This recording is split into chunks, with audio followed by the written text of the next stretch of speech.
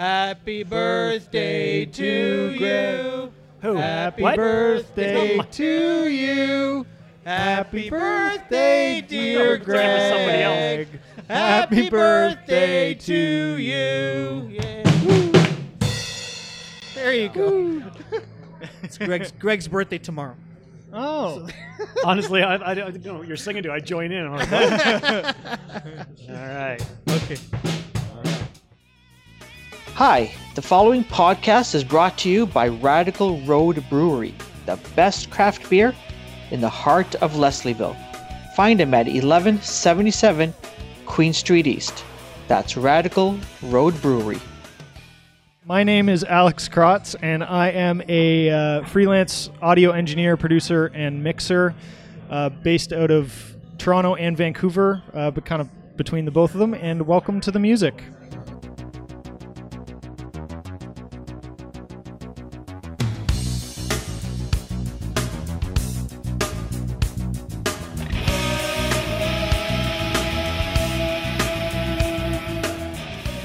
Thanks for coming in. Welcome. Thanks for having me. All the way from Vancouver Yes. via Yep. Stratford as well. Yeah. Well, we are recording the day before Greg's birthday, so happy birthday, Greg. Happy birthday, Greg. Yes. Thank you. This Thank you to weather both of is you. this weather is for you. Yep. Present. You brought it from Vancouver? Yeah, no problem. Yeah. Yeah. Thanks, buddy. Just for you. So my brother messages me like months ago, and he goes, "Oh, I know somebody who knows somebody who worked on the last Tragically Hip album.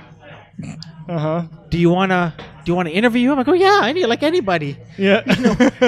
We're an independent, music-focused podcast. We'll talk to like the cool people that are doing music." So I don't know. Is it your uncle that or your friend? Yeah, or? my uncle was There the you one go. who reached out to me and was like, "Hey, I know these guys that are doing a podcast On about music." music." I'm Yeah. like, "Yeah, sure. That sounds great." Awesome. Cool. I'm in. Appreciate you taking time out of your schedule to join us. It's Yeah, great. Thanks. I'm Yeah. happy it worked out. Cool. Yeah. It's Thank you good. so much. So you started in music at a very young age. I think I read that.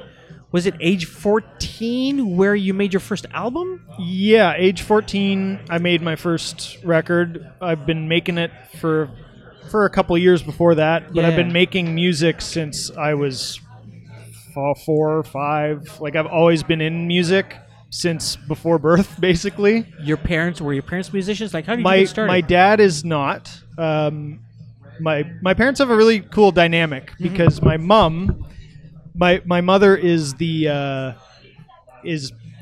my mother's the one who's the musician, so she's a piano teacher. Okay. She teaches music. She has for years. It's a long time. Yeah. And so she got me into it. And then when I got more into actually trying to record myself with whatever I had around, my dad is more techie. So he was like, "Oh, maybe we should get him some recording software and like actually like do that." And so they you got both sides there. Yeah. So, but my mom is the one who got me into music early on, and I tried piano lessons, which failed miserably. Yeah. Because having your teacher in the same house as you really makes practicing difficult. Well, it's So I was like, "No, I'm not. I can't. I'm going to switch to an instrument you don't know very well." So I went to guitar. You I'm went to like, guitar. Yeah. That So makes sense.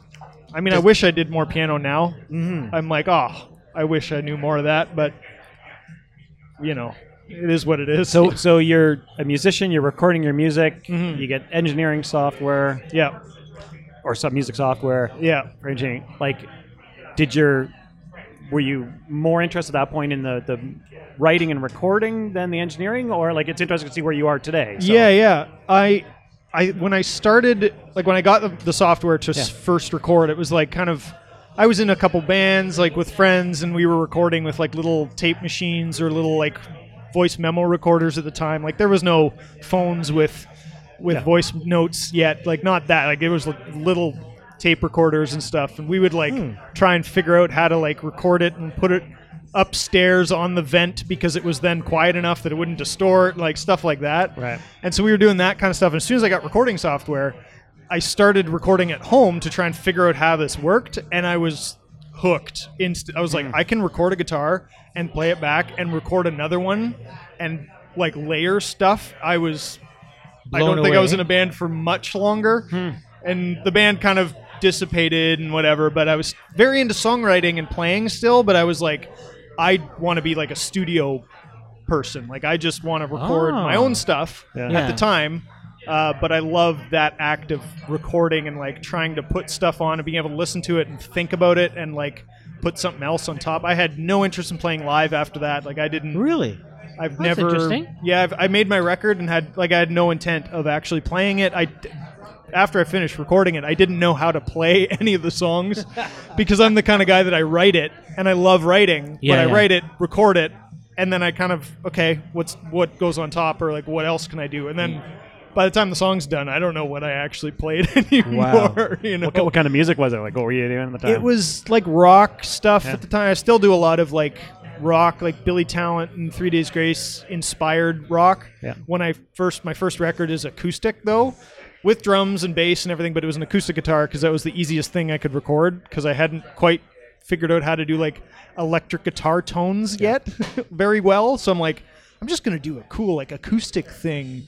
That was simple enough for you. It was simple, Yeah. and I loved like pop punk stuff that was done in acoustic fashion. So I'm Mm-hmm. like, I want to do like that kind of thing. Hmm. So it was fun, but that's how I got into that. Yeah, I got to be honest. I kind of geeked out when I saw that you worked with BT with Billy Talent. Yeah, I was kind of like, okay, yeah, I'm gonna like this guy. we can talk. I'm Yeah. gonna like this guy. yeah. Billy Talent was one of my first big sessions when I started working at the studio, and it was like just the cool. I still remember when they came in the first time to see the studio.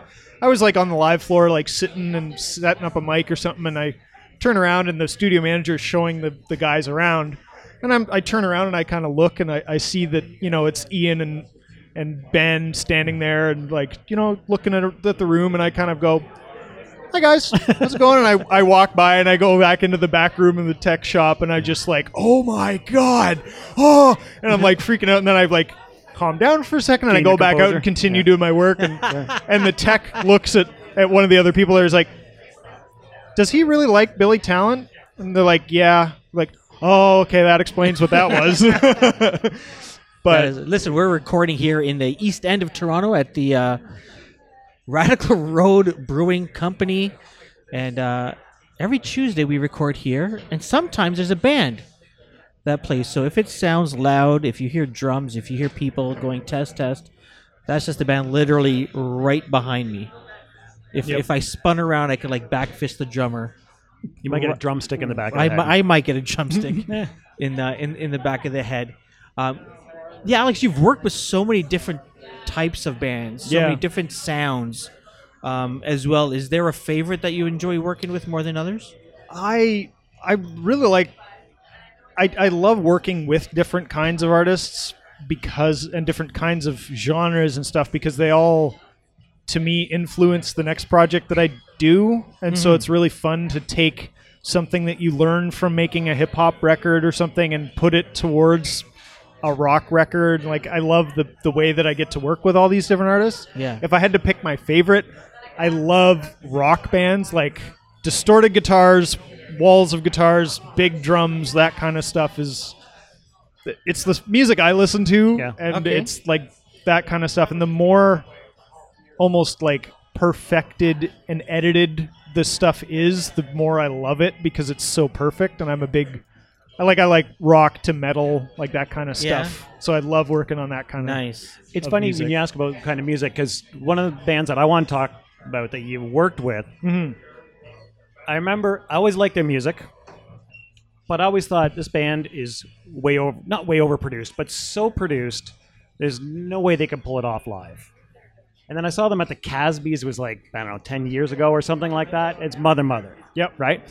And I'm like, holy shit, this band can actually, like, this band is pulling off the sound that I'm hearing. I got goosebumps right now because I remember thinking, like, I didn't expect that. Totally. And then talking to Steve, who owns Radical, one of the owners here at Radical Road, he said he saw them a few times at Hillside, and I thought, well, you got to really, like it's a very folky festival. You got to have your chops together, and you've got to do not a softer sound, but you got to pull off the Hillside. Yeah.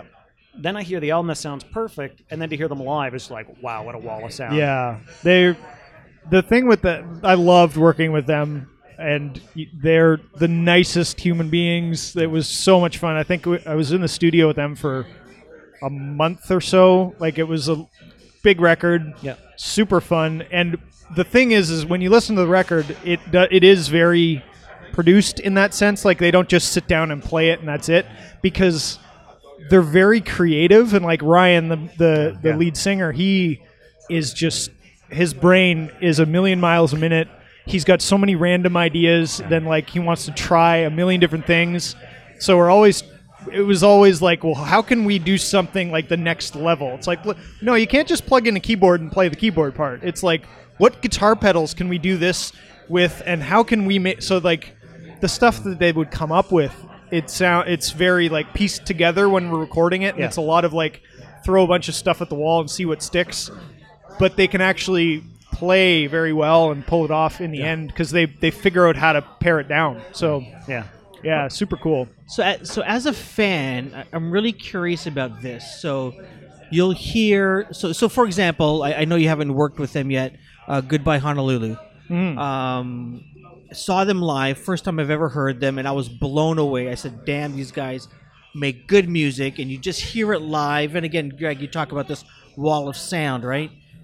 And then you go, so you search on YouTube and, for the music, and you press play, and it's like, you're hearing the album version. And it sounds so different, and it sounds too clean. You know what I'm saying? Yep. Like, it sounds good. This is made for radio. Give me your thoughts on why bands and producers and mixers like yourself, why does that sound come off of a record, but the sound we hear at a concert, it's like, wow, this is amazing. I think it's a few different things or possibilities of different things, and the main one is the fact that when you're seeing it live, you're in the experience. So even if they don't play it very well, you don't notice it. It's like when you go back and watch your Instagram post the next morning and go, wow, that was good, but he's that was really out of tune and didn't play half the notes. Like, totally, I think that's part of it, is you're there, and it's so loud that you just get hit over the head with it, and humans, we just like loud things. Like in a mix, even when mixing and stuff, you turn something up, you're like, that sounds better.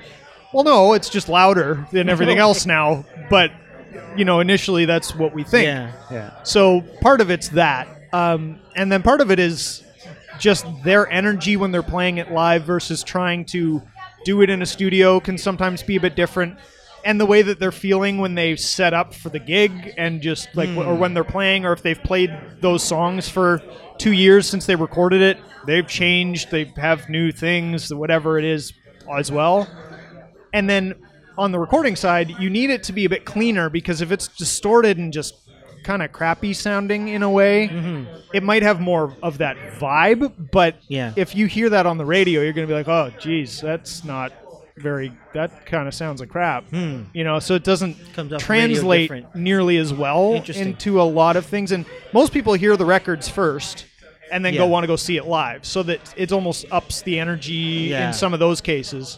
Not the other way around. You're like, oh, I really wish it was live. But even if you recorded a live performance and played it back, it'd still be kind of like, oh, well, that's not nearly as good as when I'm getting, bashed in the head with the sound. With the sound, I hear. But it's funny, because the band that headline that you saw on Saturday, right? I saw on Friday. Yeah, the Beaches. Like, I find they kill it on both. Like, they've got that raw, when even the recorded, it's raw. Totally. It sounds like it's off the floor. It's like that energy, and then they pull it off on stage. Yeah. I don't know. I think there's some bands that do that really, really well, and there's some bands that don't. And some of them they will play it live in the studio and kind of build off of that. Other bands don't at all, and like have it so pieced together, which for some sounds that works really well. For other sounds, like, it's so relative to what's their sound, what's their end goal. Like, if they want, like you said, it sounds radio.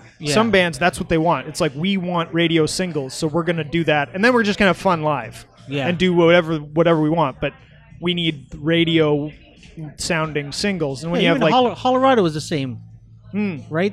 Like, live, they sounded different than what I remember hearing on Yeah. like CFNY or okay, so Yeah. here's The Edge. The Edge. the Edge. Oh, it's not CFNY. Whatever. Well, it is the other one. Okay, so here's what I need to understand, and maybe some of our listeners know or they don't know, but producer, engineer, mixer, what else is there? Sound design. Yep. Tell me, like, what do all of these things mean to a layperson? So, in the traditional sense, Yeah. let's go with like a rock band. Okay, yeah. Okay, because nowadays with technology and Everyone's a different genres, producer. everybody can be a producer, and it's Yeah. a different thing. Yeah. But we'll go with like a traditional rock band in a studio. Cool. In that context, a producer is kind of the person that oversees the whole thing, is kind of an executive decision maker, people wrangler, people manager, and like they're the guy that calls the studio and goes, "Hey, we need studio time for a month," and goes to the record label and goes, "This is the budget," and hires the engineer and hires the editors and hires the people, like makes those connections and has those people that they know, like that kind of stuff. So that's the producer, and then they're also the like, let's try this and let's like move the session forward, because artists can sing something and then keep singing the same thing for an hour, and it's the same line and it sounds the same, but they think it sounds different, so Yeah. they'll keep going. And a producer will be like, no, it sounds great, let's move on. So like that's what a producer is, kind of has control over. The engineer is the guy who sits there and basically turns the buttons, turns the knobs and pushes the buttons.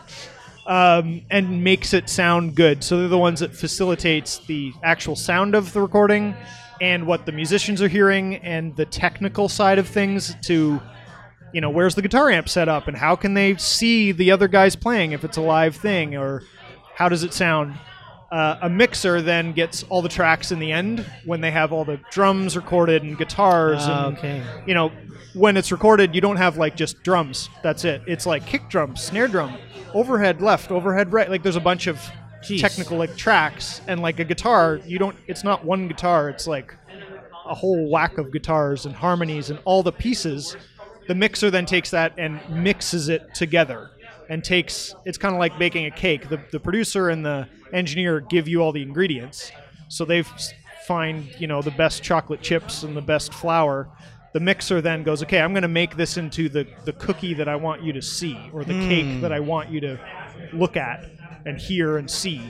So they're the ones that actually make it. So if, as a listener then in the end, if they want you to hear the guitar solo in this section, they'll make that so that you hear it. Subconsciously, it just kind of becomes louder and replaces the vocal because the vocal was before that, and like stuff like that. So the mixer balances it all out and mixes it into the final product. Okay, so a couple of things. Number one, can you imagine the mixer for Rush? For which? Rush? Yeah.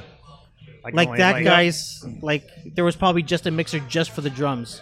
There was. My buddy did Really? part of it. A buddy of mine worked on one of the Rush records, a live Rush record, so it was even pared down. Wow. And he had to literally go and deal with the toms on the drums. Like, that was his job for like a week.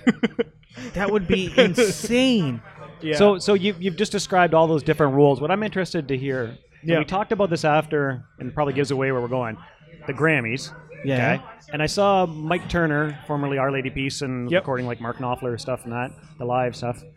I saw Mike post about the work that Billie Eilish and Phineas did together. Yep. And it was I can't his name, engineer, who basically said, the question was like, well, they just did in their basement.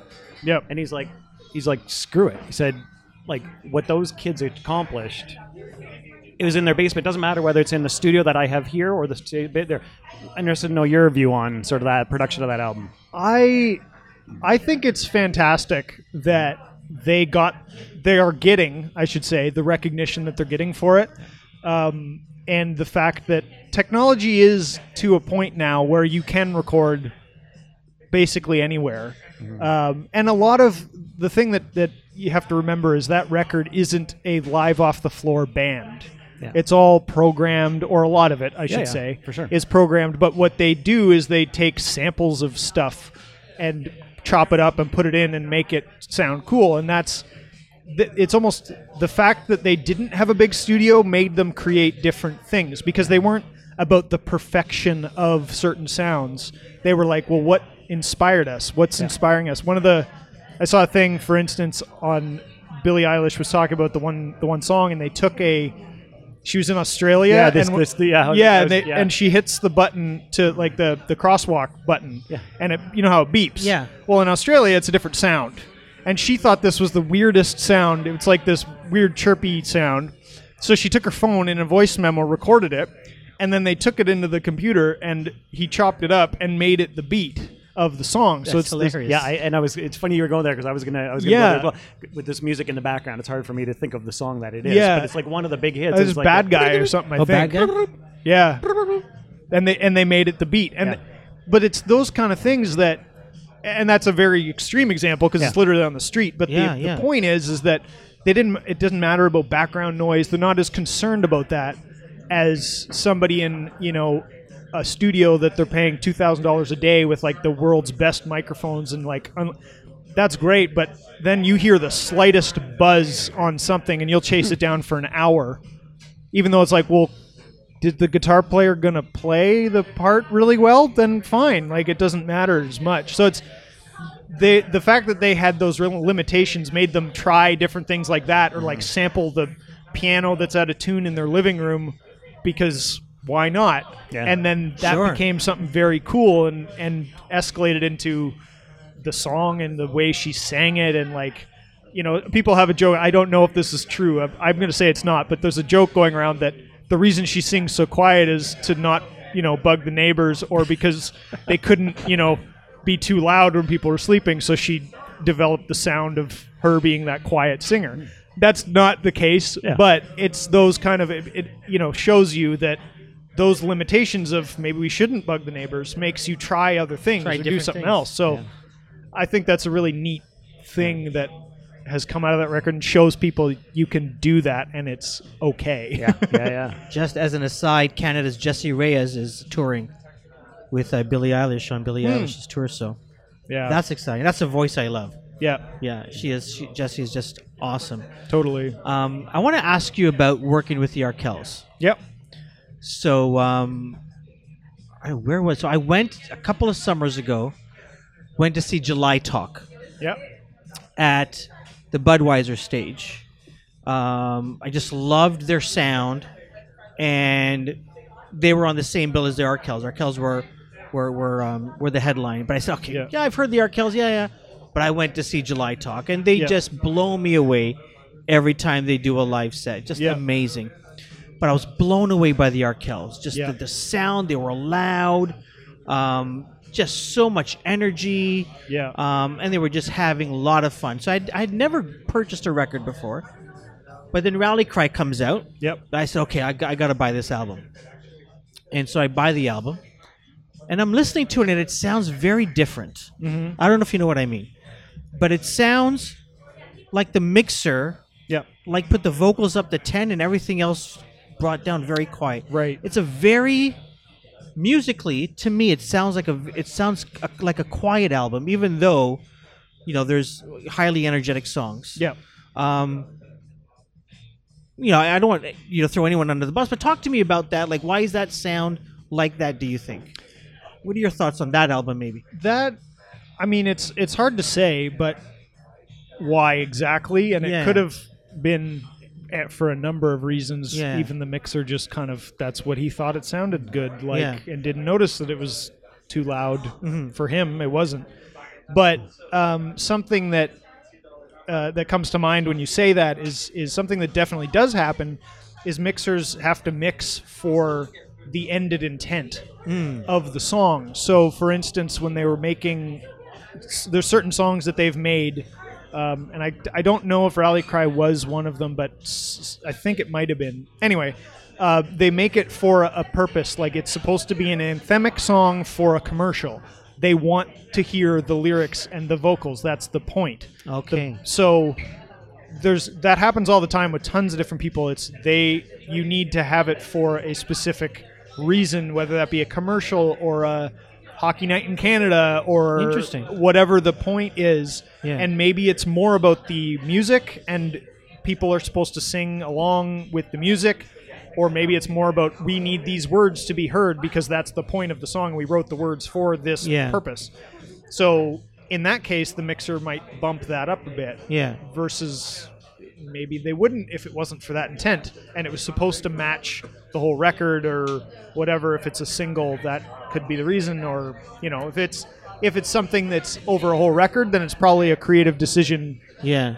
More so for the whole record, but one-offs, that definitely happens. How much of quite that can often. happen during mastering? And the reason I asked that is Mark Howard, when he was talking about, I think it was Dylan's album, Yeah. it kept going back to Dylan. Dylan's like, well, that's not what we heard. And he's like, well, first of all, what are you listening to it on? I think, if I'm not mistaken. Oh, yeah, that's right. And That's he was right. like, and then it finally came down to, it was I hope I'm not mixing up two stories, but Yeah. this was basically about a mastering issue. Right. And that they'd keep bringing it down, and he'd like, no, I want all that, not distortion, but I want Totally. it peaking out. Yeah, I want it as hot as it's supposed to be. I did it that way. Don't master that down. So Totally. I'm interested to know what you feel about.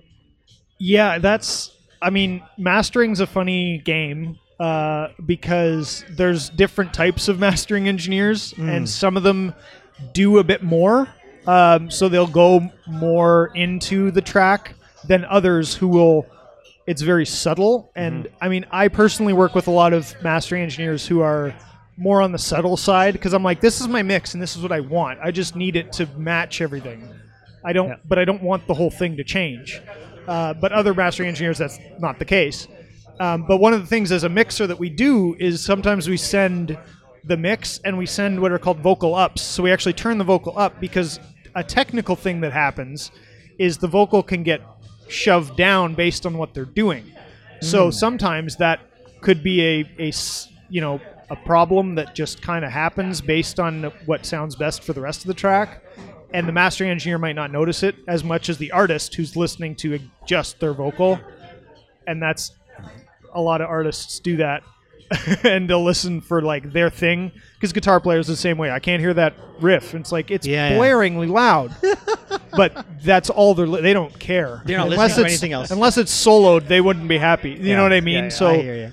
it's tough to say, but things like that can definitely happen in mastering. It can, whether You've- that's creative or not. I don't Your know. your discography is like 3 or 4 pages long, and I'm sure like the first album you worked on you were very proud of. But is there a project that you worked on where you were able to say to people, "Hey, that's me there"? That's interesting. I would say, like a project that I'm really proud of, and that in my head was kind of a turning point. I would say for me, or a momentous occasion, I guess, would be the 3 Days Grace record that I worked on, Human. I just it holds a certain place in my heart because I didn't engineer the whole thing, but I engineered a lot on it. Yeah. And it was, I mean, the record took like 15 months to make. Jeez. And on and off through touring and tons of work, and I learned so much while making it, both technical and just in every other aspect of making records. And so it was very neat for me in that way of how records were made, and also it was one of my favorite bands at the time, and like how they made records like that. And it was also one of a big record that I got to engineer more and more and more as it went on. And after that record, like I engineered a song for them after the record where they were like, yeah, we want Alex to do it, because I had done a really good job on the record, the parts that I had done, and it was a big kind of stepping ladder growing moment for my engineering and my career. Nice. To me. I don't know if it, if you look at everything outside of it, if it would be or not, but to me, in my head, that's a record that I'm like, I'm really happy with that record as something that I did. Yeah. There's a bunch of good bands that you've worked with multiple times. Bare Naked Ladies. Yep. Arkells, we've talked about them recently. Trues. Yeah, Worked on it. Trues. Yep. Nikki's Wives. Yep. Tell me about working with these bands. Why do you enjoy working with them so often?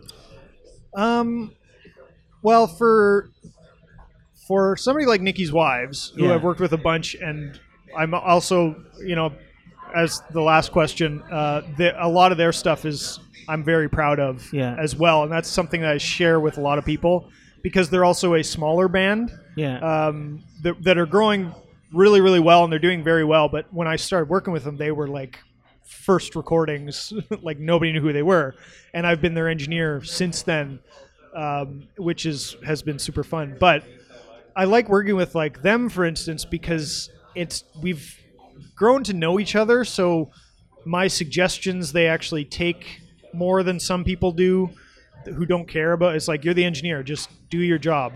Whereas they're like, I have a really good rapport with their producer as well, so we actually like do stuff together and like try things even when the band's not there, like stuff like that.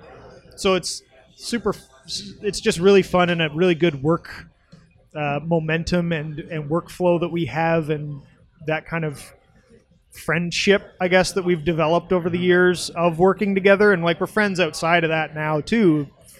We've done tons of projects together with that. So that's just a lot of fun to work with somebody like that, especially as they're growing. And then somebody like Bare Naked Ladies, it's just they're just the nicest people, and it's fun every day to go into work and make their records.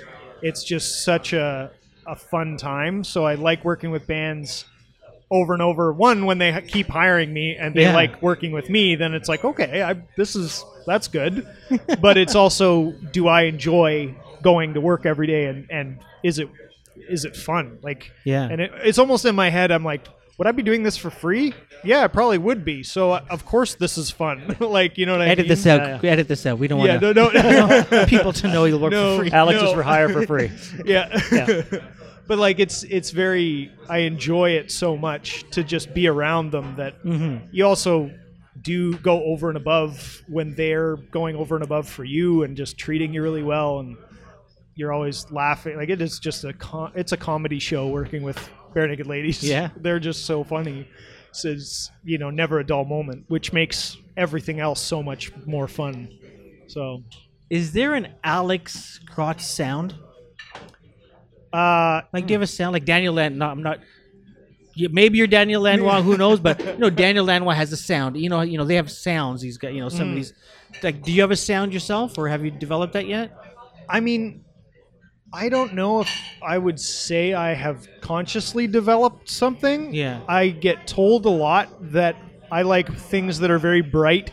Okay. I like very bright sounding things. I like very more perfect sounding things. Like, I love very, as I said, very edited and stuff. Like, I'm drawn towards that. So the more I can do that in my records, that's what I like. And layers and like harmonies and stuff like that. Like, I like more produced stuff almost.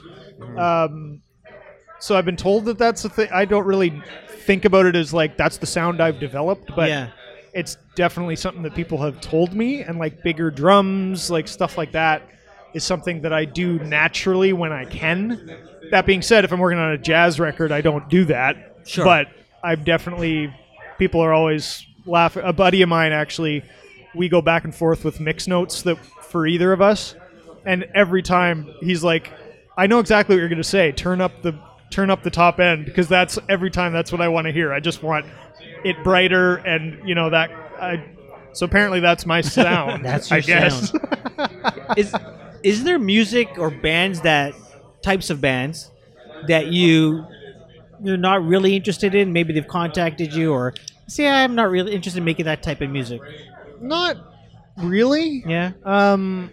I've worked with tons of different things, and I wouldn't say that there's any artist that I've worked with that I'm like, I don't want to work with them again, because I'm a very optimistic person, so I look at the best parts out of every project. Mm-hmm. So even like a week after the project, even if I didn't like something in it, I almost forget about it. Yeah. So, but I'm not as much trying to do rap and like super like R&B or hip hop, like the songs that are just like a loop for a whole song and like not musically changing. Yeah.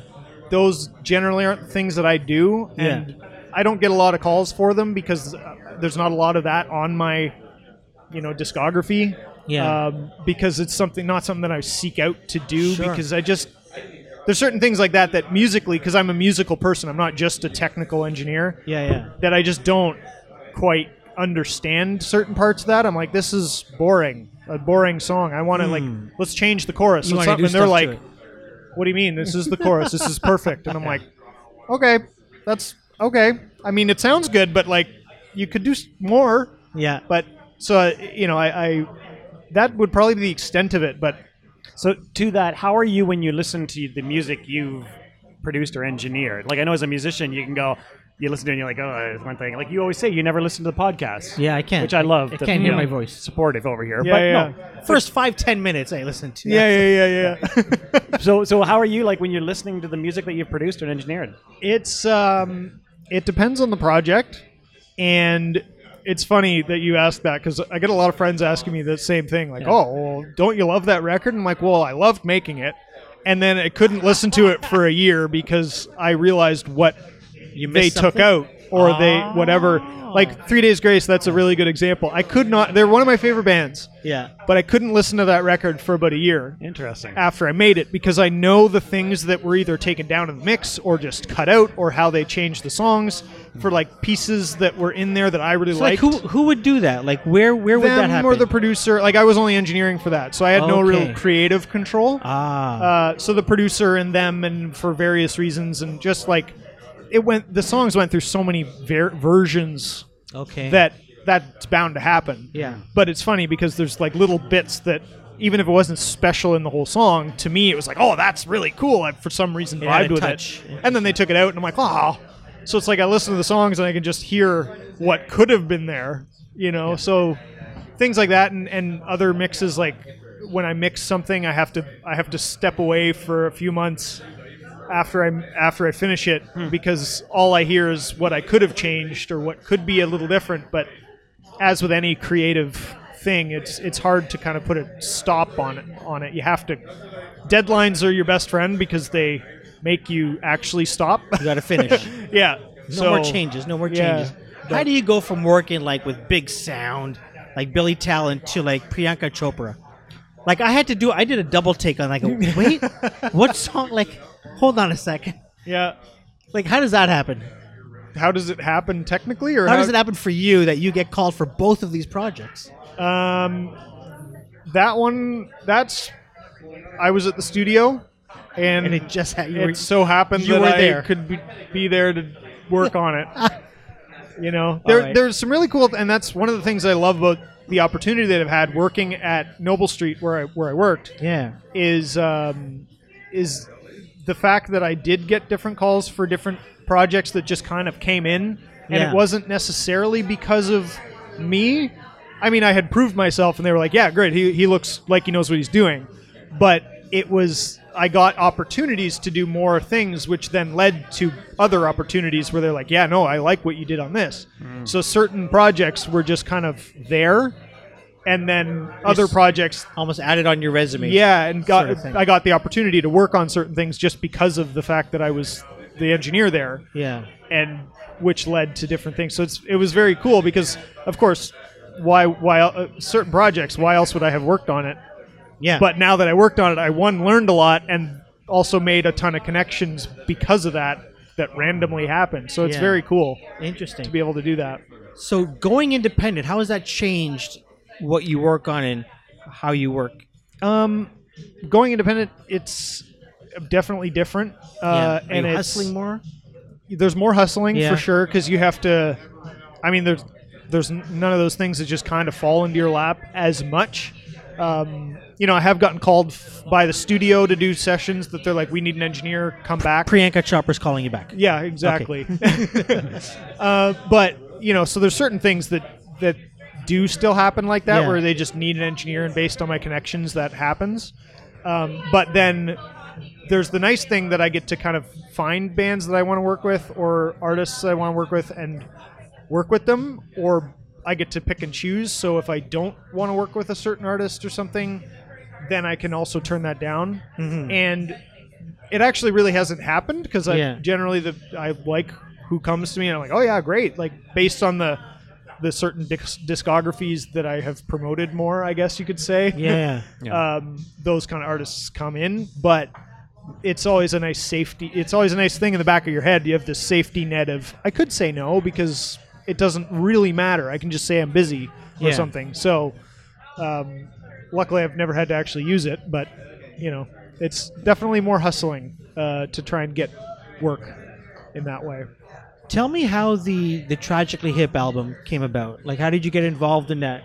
I was working with the producer who made that record. So Okay.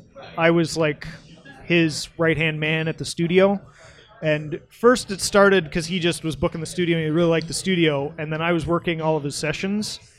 And as that went, I became a key part of his workflow. So then I ended up becoming one of his main engineers that would come in and work with him. So there was a bunch of projects that he would do, and I would just be the engineer he hired for that. So that's how a bunch of records with him came about. Not one, the Tragically Hip was one of those. So as you guys were making it, did you know? Okay, this is their last one. Here we go. Inside baseball. I don't know if we're going to get anything from you. No, Yeah? I didn't Okay. know that. Well, there were two. I worked on two Tragically Hip records. Okay. One of them was not the last one. Okay. And that one we didn't know wasn't the last. Like, we didn't know where they were still making music, and it was just another record in a way. But then after that, I worked on what definitely was the last one, which was the final show, the mixing of the final show. Okay. So that was known. It was going to be the last, the final show DVD big release thing. So are you live at the concert doing that, or do you get all the recordings after? I was in after studio? the fact. I was working with Rich Chicky, and we were mixing the 5.1 surround sound version of the live show after the fact. So yeah, they have for concerts like that are that big and televised and all that. They have big trucks that come in and literally have a studio in a truck that mixes it and records it for broadcast and for recording and but they have SSL consoles in a truck that go to these places. Wow. Which is mind-blowing how they do it, but it's totally different. It's not somebody sitting at the front house. It's a big thing. You take that in studio and then then we take the together. tracks and put that into the studio and sit there for a week and make it happen. Make it sound even was a lot of better. input from the band on how they wanted it to sound? No, not a ton. Yeah. No. There's little bits, but not too much. That was a pretty... Yeah, does it sound like us? Great. It's live shows and live recordings, there's less kind of notes from the band generally, in general, not just them, but just any live recording, because it's live. And they have to... Either they realize that and there's almost no notes, or they don't realize that and there's a ton of notes that you have to go, yeah, that's how you played it. So either do we want to re-record it, or this is how it is. It's kind of that, but it's an imperfect recording compared to a record. You can't go back and forth and think it's going to sound the exact same. Sure. So, it's... Do you get to do much live mixing, or do you... Not a ton. No. Do any but does I any do live do mixing come out of the work you did with the band, maybe in the studio? Or is Yeah, that, sometimes. Yeah. I don't do a lot of live sound itself. I don't like mixing live sound front of house. I really don't like doing that. So those are the jobs that I'm here's a connection I have for you. Yeah. I'm a studio guy. Why is it you don't like the live stuff? It's a different set of pressures and a different set of stresses and a different set of technical threshold, a threshold of quality, not quality, but you can't tell the band to stop, start again. Dynamics? Exactly. And dynamics? Different dynamics. There's a lot more people running around, and it's more like when you're miking up a drum kit live. It's is a mic on the kick drum? Great. There you go. To me, at least. Whereas the studio, it's okay, give me a minute. I'm going to really make this sound really good. Right, and people are expecting that. Yeah. Whereas live, it's can the people hear it? Okay, great. We've got a pile of people coming in the venue right now. Yeah. Make a sound. Just make it have sound. And that, I just don't that's not fun to me. Certain guys I know love it, and they just love because they get to go home at night and not worry about it. Their show's done, it's done. Whereas I can work on a record for months and go home and get a call 3 hours later going, I need a new print with the vocal up, and I'm like, I'm in bed. But, you know, it's I just like that, and like troubleshooting for technical things. I know a studio inside and out. A live sound I just don't get it as much. You've seen the music industry change massively. We talked a little bit about Billie Eilish and like making like a hit album in your bedroom sort of thing. Yeah. And you've worked in big studios. Talk to me about some of these changes. What are you excited about? What are you not excited about in terms of all these different changes with the technology? I'm excited about the changes in technology and the fact that we can record so many different things in so many different places. For instance, when I was working at the studio, I'm a fan of big studios with nice mics and lots of room and, you know, set up a whole band live with every option known to man. I love that. But going independent, I actually pared my rig down for myself to be able to travel because I love being able to go places and get inspiration with artists and for myself in different places and being able to work in different places.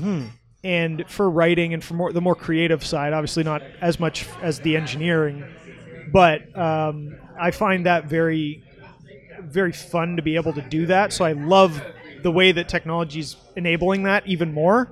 And like plugins versus gear, the plugins are getting really good. Like software is amazing. You don't need a pile of gear anymore, although it's sometimes nice. The thing that I don't like is the fact that so many people can make so much music that sometimes isn't the best anymore. And it's becoming so saturated and like you said, you can, you know, make a record in your bedroom, which means a lot of people are making records that technically sound good, but musically aren't necessarily anything special at all anymore. And so it's becoming, from the artist's perspective, harder to cut through, which even if they have an amazing song and an amazing engineered record, it still takes a certain amount of money or luck or something to cut through. And that's the part that I'm not as big of a fan of in certain ways. So, you know, pros and cons to it, but I like technology. I'm a technology, like, yeah, let's go. But yeah, makes it harder on the business side, I think. I just realized, like, Stratford is a small town, but it's like a lot of creative people come out of there, right? So Brittle Star is from Stratford. You know Brittle Star?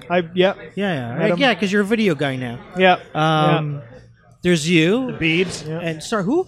Some guy Justin the Beebs. Bieber. Yes. Okay, so you've had the opportunity to work at, what was the first studio he recorded at? Yes. Yes. Yeah. Two of my first mentors. Yeah. When I first I was in high school and I started working for them. Yeah. At a studio just outside of town, and that was the first place he recorded. And his vocal coach, when he was like really young, like his vocal teacher, was the wife of one of my mentors at the time, and so he'd been recording there, doing like the Christmas things when he was 10 and whatnot. So like he started recording his recording career there, and Interesting. those guys knew him really well. So I don't know if you're a fan or you're not a fan. It doesn't matter. But sell me on Justin Bieber. Sell you? Yeah. Like what he's. So What do you mean sell Great you? question. Like, how is he that good? What are your thoughts on Justin Bieber? I can see your... Sell you? Sell you. I'm still like, sell you. I definitely think he has talent, for sure. All right. He is a very good singer, and he has been gifted since he was young. Yeah. Like I've seen him grow up from very young. Yeah. And like learning to play the drums and like that kind of stuff. And he was an obviously gifted child. Yeah. And I'm, you know, that still he can sing, and he's definitely a very, very good singer. Yeah. And so I think he's also kind of there's a lot of industry around him now, so there's a lot of people that need him to succeed, which is probably why, to be honest, he just had to have a hiatus. Yeah. Because there's a lot of pressure on him now Sure, to yeah. to succeed and to make a pile of To money, because continue to there's make. a lot of people whose Yeah. salaries depend on him Yeah. to make something. And at the same time, there's a lot of people that make stuff for him. He doesn't write everything he records at all. There's tons of writers and like tons an of industry around it. yeah, there's a lot of that, and Yeah. which is in pop is a big thing. Like Yeah. writers and people that basically make it for him, and he has to sing it. Yeah. Definitely. But Yeah. you know, that being said, I think sometimes he does get a little bit too much flack for where people are like, "Oh, he's completely developed," and it's like, yes, they definitely took a kid who didn't know how to brand himself and branded him and were like, "This is what he's going to do. Let's put a pile of money behind him." Yeah. And that made him stick out from everybody else. So yes, that helped, but he definitely has talent Yeah. as well. Do people give him too much slack? Like, are we being hard on Justin Bieber? Like, I'm just shocked that he, what is it, Morris #1 singles in Elvis, or what was it, more than something about? He's eclipsed Elvis. Yeah. Like, he's up there with the Beatles as like the most #1 albums or singles, Singles or some sales, something like that of all Yeah. time. Like, it's just shocking to me.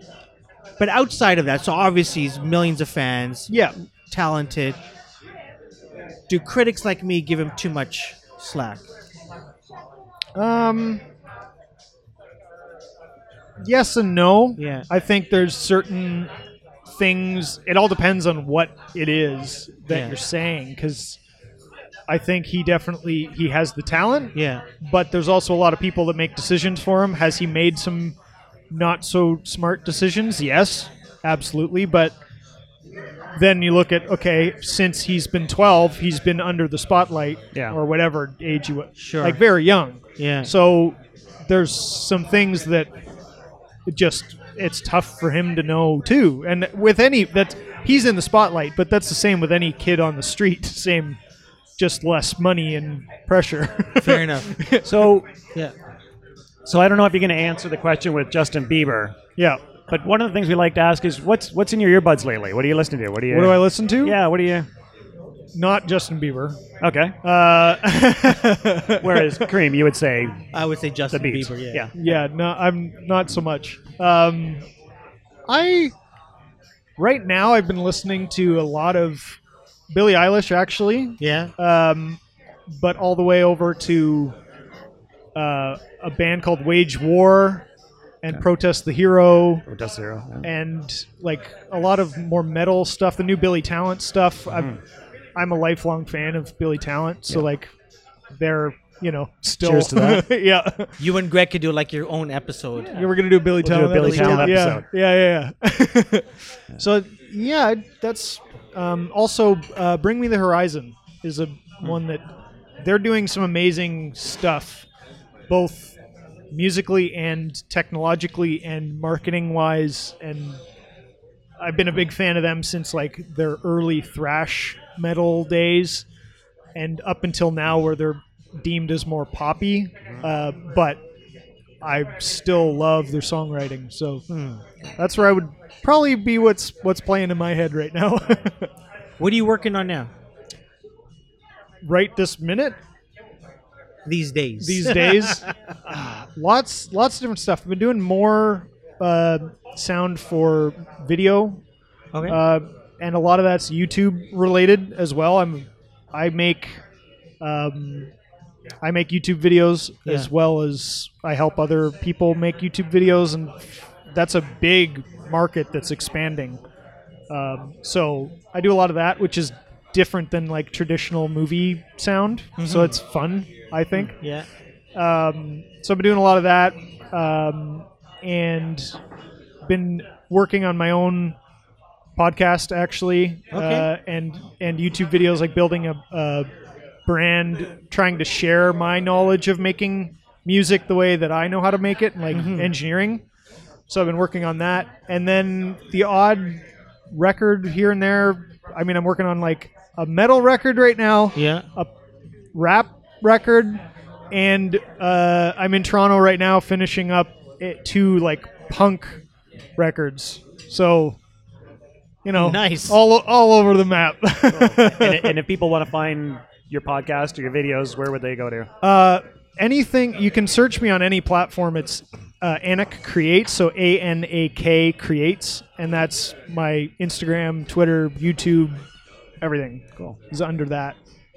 Alex, man, thanks for coming in. Really Yeah, appreciate thanks for it. coming in. Thank you for having me. pleasure. It was a real pleasure to talk to you guys. This was fun.